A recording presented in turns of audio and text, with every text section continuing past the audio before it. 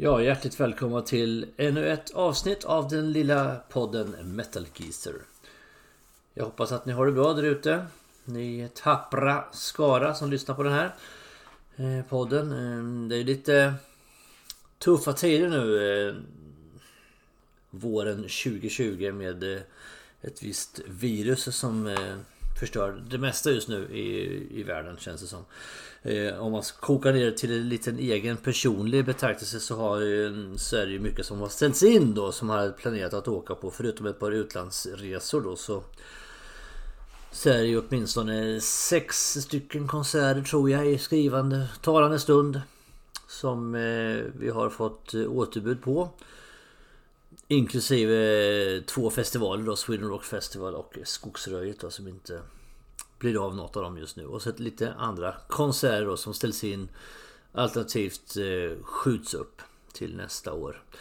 Det är lite tråkigt, men det finns ju de som har det värre än så för all del, men det är förbannat jäkla trist alltihop hur det ställer till det. Jag personligen tillhör de som kanske inte tycker att viruset som sådant är det värsta då, även om all respekt för de som blir sjuka verkligen alltså, men det är ju alla effekter runt omkring som jag tycker är det värsta då, och vad som kommer att hända framöver efteråt sen, när allt det här ska på något vis baxas tillbaka någon form av normalläge. Men det här är ingen podd vi ska prata om varken politik, ekonomi eller sjukdomar och annat, utan det här är en musikpodd som bekant, och jag går vidare då lite grann med de ämnena som jag hade tänkt att prata om. Jag gjorde ju ett avsnitt om mina 5 favorittrummisar här för en tid sedan, och jag tänkte att jag skulle fortsätta i den genren då, och steget från trummor till bas är ju inte jättelångt, eftersom det är trummor och bas som utgör den kombon då som bygger den solida grunden som all musiken vilar på. Sen kommer ju gitarrer, keyboard och sång och sånt som snygga dekorationer uppe på det här sen, och bygger ihop det till en förhoppningsvis njutningsfull skapelse.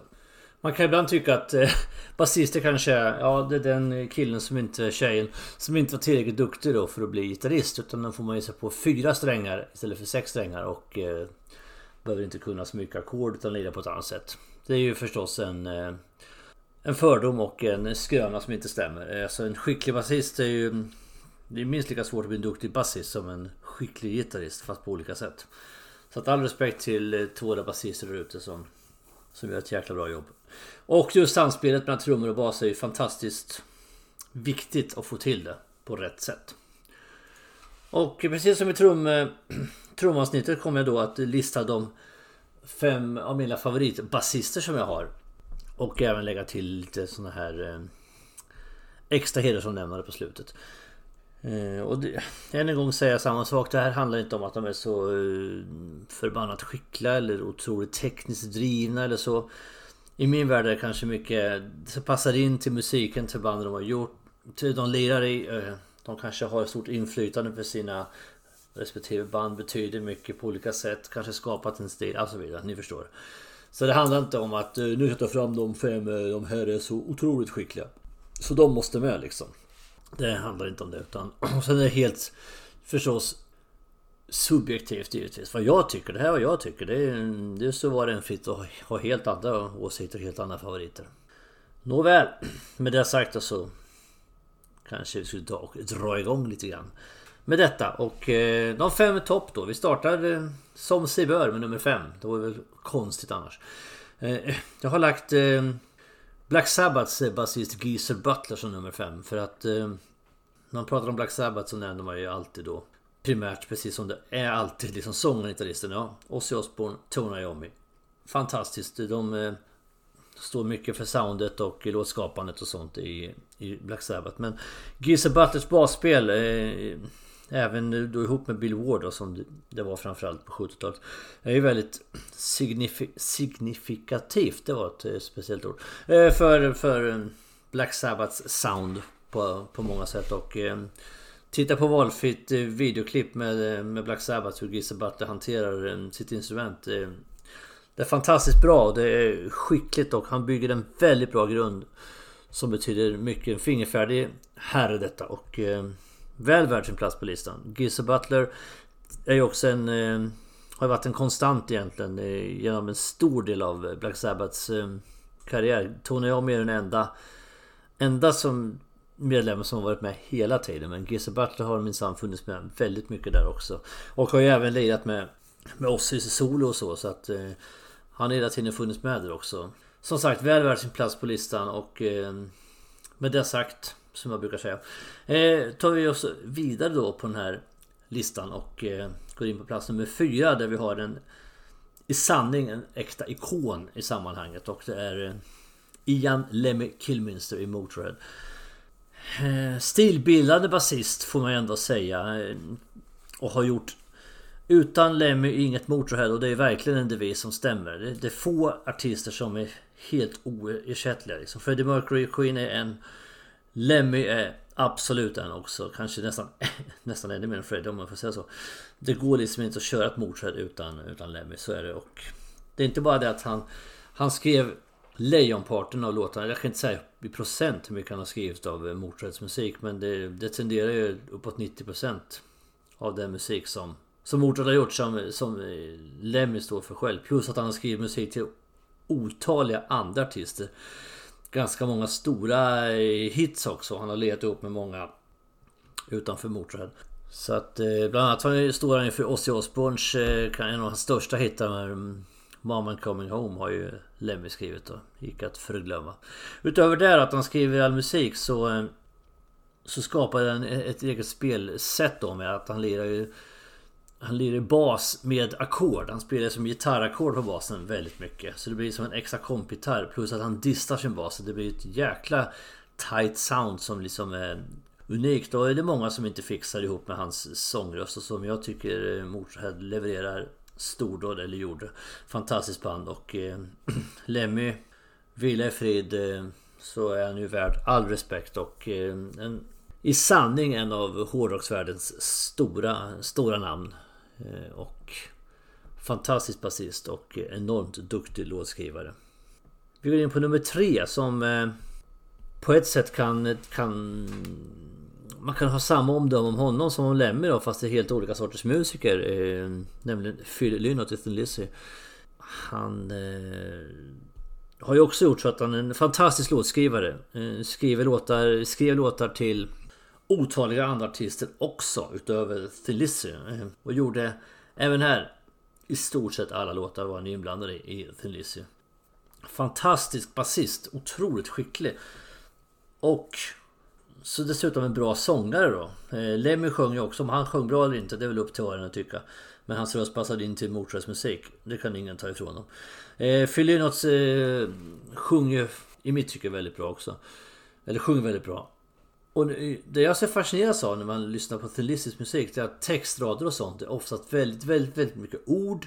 Det är långa textrader, det är mycket han vill få fram i sin text. Så han får ju sjunga jäkligt snabbt då, och få med mycket på varje ackordsrad så att säga, och ändå så har han ett basspel han ska hantera mitt i alltihop det här, och gör det med den äran. Så att Phil Lynott är ju en legend också i hårdrockskretsar, och fantastisk som låtskrivare, basist, musiker, allting. All heder och respekt till Phil Lynott. Jag vet inte om det uttalas Lynott. Jag kanske sitter och säger Lynott och så säger är det egentligen Lynott. Jag vet inte, men Phil Lynott är i alla fall som jag alltid har sagt och kommer att fortsätta att säga. Phil Lynott har jag på plats nummer 3. Nummer 2 så tar vi skutt över Atlanten och hamnar i Kanada, och då kanske ni förstår vem jag pratar om då. Då är vi inne på Rush, power-trion Rush, och dess fantastiska sångare, basist, keyboardist, you name it, Geddy Lee, som står för så otroligt mycket i Rush-musik. Hans väldigt speciella röst som han har, som många kan ha svårt för den är väldigt hög, väldigt nasal röst. Men han har ett enormt register, tycker jag. Jag gillar hans röst. Förstås gillar jag alla på den här listan, så det är konstigt om inte jag gillade även det. Men sen är han ju en helt otrolig musiker, precis som alla tre i Rush. Både Alex Lifeson och Neil Peart är ju också magiska musiker. Men Geddy Lee, som hanterar liksom, han spelar ju faktiskt både bas och keyboard, och så sjunger han alltihop på samma gång. Med den äran, det är fantastiskt. Han är helt otrolig musiker. Jag vet inte vem man kan jämföra med. Han är nog som musiker absolut den skickligaste av de här 5 jag har på listan. Eller kanske skickligast av alla som man nämner, av alla basister rent speltekniskt sett. Fantastiskt liksom. Så att Geddy Lee är en ikon, en legend, en virtuos, ett fenomen. Ja. Superlativ, nollös varann. Fantastisk musiker på alla sätt och vis. Och vi har snabbt och lustigt och hastigt och allt vad det kan heta avancerat fram till 1:an på listan då. Men innan vi kommer dit så ska vi ta lite hedersomnämnande för några basister som jag tycker ska nämnas också, som man inte ska glömma bort i sammanhanget. Det är så jäkla svårt att göra såna här lista, och det är väldigt subjektivt och det är kanske lite grann på instinkt och lite på känsla. Men det finns otroligt mycket fler duktiga musiker som jag vill nämna då, precis som jag gjorde med trummisar då. Och för att ta några stycken i högen här så tänkte jag starta med Tom Hamilton som är basist i Aerosmith. Aerosmith är också ett band som bygger otroligt mycket på sina frontfigurer, och det är med all rätt, för de är fantastiska. Steven Tyler och Joe Perry är ju bättre frontfigurer, svårt att hitta. De jämförs ju ofta med Mick Jagger och Keith Richards i Rolling Stones, så jag tycker att det är en bra jämförelse på många sätt och vis. Men utan de övriga banden så skulle inte Aerosmith vara Aerosmith. Joey Kramer, Brad Whitford och inte minst då Tom Hamilton på bas, som jag tycker är en underskattad basist som alltid levererar. Det är liksom ingen snack. Han har alltid funnits med i Aerosmith. Han finns där och gör sitt jobb, precis som Joey Kramer då, Brad Whitford. Så att man ska inte glömma bort de här lite mer tillbakadragna figurerna så att säga. Tom Hamilton, all respekt. John Wetton är nästa tänker säga, och där på tal om fantastisk multimusiker. Det kanske är en av de få på den här listan som verkligen kan mätas med Geddy Lee kanske då. John Wetton som då har förflutet i King Crimson inte minst, och från början då han var med i Roxy Music, Uriah Heep har han varit med i. Och men han är mest känd kanske för många som frontfiguren och sångaren i Asia. Fantastisk sångare, enormt duktig låtskrivare och jäkligt skicklig musiker givetvis. Också tyvärr bortgången sen ett par år tillbaks. Det är tragiskt. Han ser dem faktiskt Asia på Sweden Rock med John Wetton. Och det var jättebra. Roger Glover är nästa jag tänkte nämna, och det är kanske presentation överflödig. Han är ju basist i Deep Purple och i Rainbow har han varit. Dessutom har han varit producent för många artister inom åren i rock- och hårdrocksvärlden. Gör alltid sitt jobb, levererar väldigt bra, förtjänstfullt, och givetvis spelar man i Deep Purple så har man ju en jäkligt skicklig musiker. Så att absolut Roger Glover är värd all respekt. För att ta nästa man på listan så tillhör han också en av de här legenderna från det tidiga 70-talet, precis som Roger Glover, och det är John Paul Jones i Led Zeppelin. Här är vi också en multimusiker som kunde traktera både bas och keyboard och mellotron och lite allt möjligt sånt här.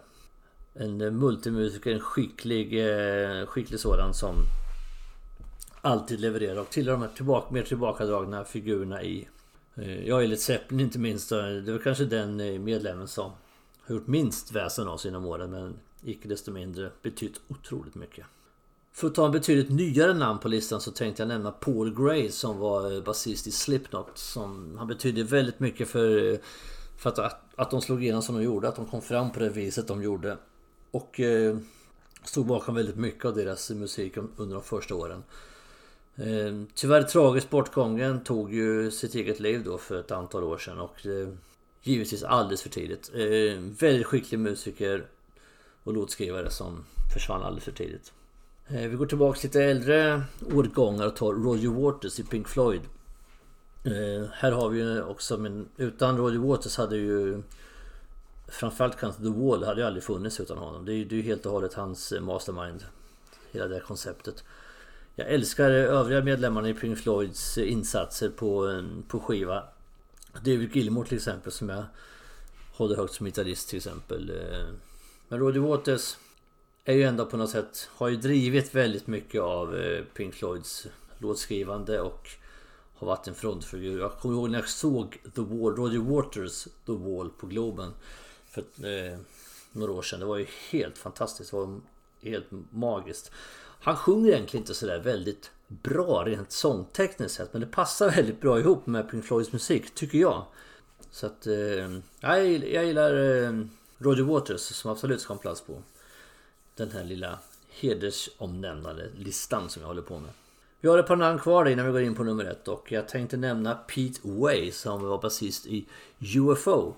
En liten strulputte privat har man ju förstått på olika vis. Han har väl inte skött sig sådär jättebra på rent hälsomässigt och så, men icke desto mindre en fantastisk basist och låtskrivare och karismatisk frontfigur. Det är inte sällan som, det är inte ofta ska jag säga, som basister kanske märks så pass mycket ändå som Pete Way ändå har gjort i UFO. Jag har själv aldrig sett UFO med Pete Way. Jag har däremot sett hans avknoppning Wasted. Det var förband till Status Quo på Globen 1986. Jag minns inte att just Wasted gjorde något fantastiskt intryck egentligen. Det var väl inte ett lika bra band som UFO för all del. Men han har totalt spelat i UFO i över 30 år. Vilket ju förstås är värt all respekt. Han var med och grundade Fastway också tillsammans med Foster D. Clark från Motorhead. Han var inte kvar så länge. Det kanske var... Det gick väl inte riktigt ihop kanske rent personkemiskt där mellan de två gossarna, men ändå. Och sen har han även varit med i Michael Schenk Group och Ozzy Osbourne och lirat tillsammans med dem. Pete Way, ja, det är svårt att inte ha med honom tycker jag när man pratar om basister som har haft stort inflytande i hårdrocksvärlden. Och den sista jag tänkte nämna är Gene Simmons.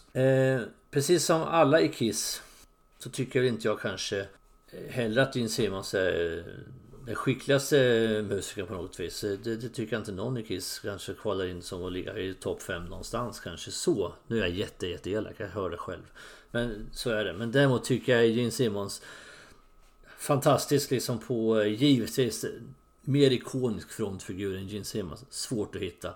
Och där de har gjort för hårdrocksvärlden Kiss liksom på alla sätt och vis är ju magiskt. Jag tycker de är skitbra bitvis. Absolut, det tycker jag gillar dem. Och Gene Simmons har alltid levererat på alla sätt och vis. Och jag gör det fortfarande. Även nu när Kiss har uppträtt senaste turnéerna när Paul Stanley tyvärr. Det är ju verkligen inte Paul Stanleys fel. Men hans röst är ju faktiskt fullständigt slut nu. Så är det ju. Men Gene Simmons har ju sitt i behåll. Han kan ju lira på fortfarande. Och jag förstår fortfarande inte varför man inte låter... Man får inte omsätta listan lite mer. Och gör fler låtar som Gene Simmons sjunger än att använda sig av det här Singbacks knepet som han gjorde på senaste turnén. Men med det sagt i alla fall, Gene Simmons är förstås en basist som definitivt måste vara med på den här listan. Och det är klart att han är inte en dålig basist. Jag vill verkligen inte säga det. Sannolikt inte. Lyssna bara på God of Thunder till exempel. Det är ju mäktigt hur han drar igång basspelet där. Och likadant tycker jag samspelet i I Love It Loud då med Ricard. Det är väldigt bra liksom. Tätt som bygger upp soundet för hela låten egentligen. Jajamän, men där är vi framme vid nummer 1 på listan. Och jag är väl lika fantasilös som den statstjänsteman jag är normalt sett till vardags. För jag har nämligen Steve Harris som nummer 1 på listan. Iron Maidens frontfigur, allt i allo, låtskrivare, VD höll jag på att säga. Den som driver hela Iron Maiden framåt och allt gjort i alla tider. Den stora hjärnan i hela Iron Maiden. Vad han inte, hans betydelse för järnjungfrun, den går liksom inte att överskatta. Det är helt en av de mer inflytelserika hårdrocksmusikerna i världen vill jag påstå. Och dessutom en skicklig basist. Det både hör du på skiva och du kan titta på valfri liveupptagning för att se liksom hur han kämpar och sliter och spelar som fan. Det är ingen dålig basist, sannolikt inte. Så Steve Harris är ju på något sätt i alla fall. Det är svårt att ha någon från någon annan etta på en lista. I alla fall en lista som jag gör i den här podden. Det måste jag säga. Otroligt bra. Otroligt duktig.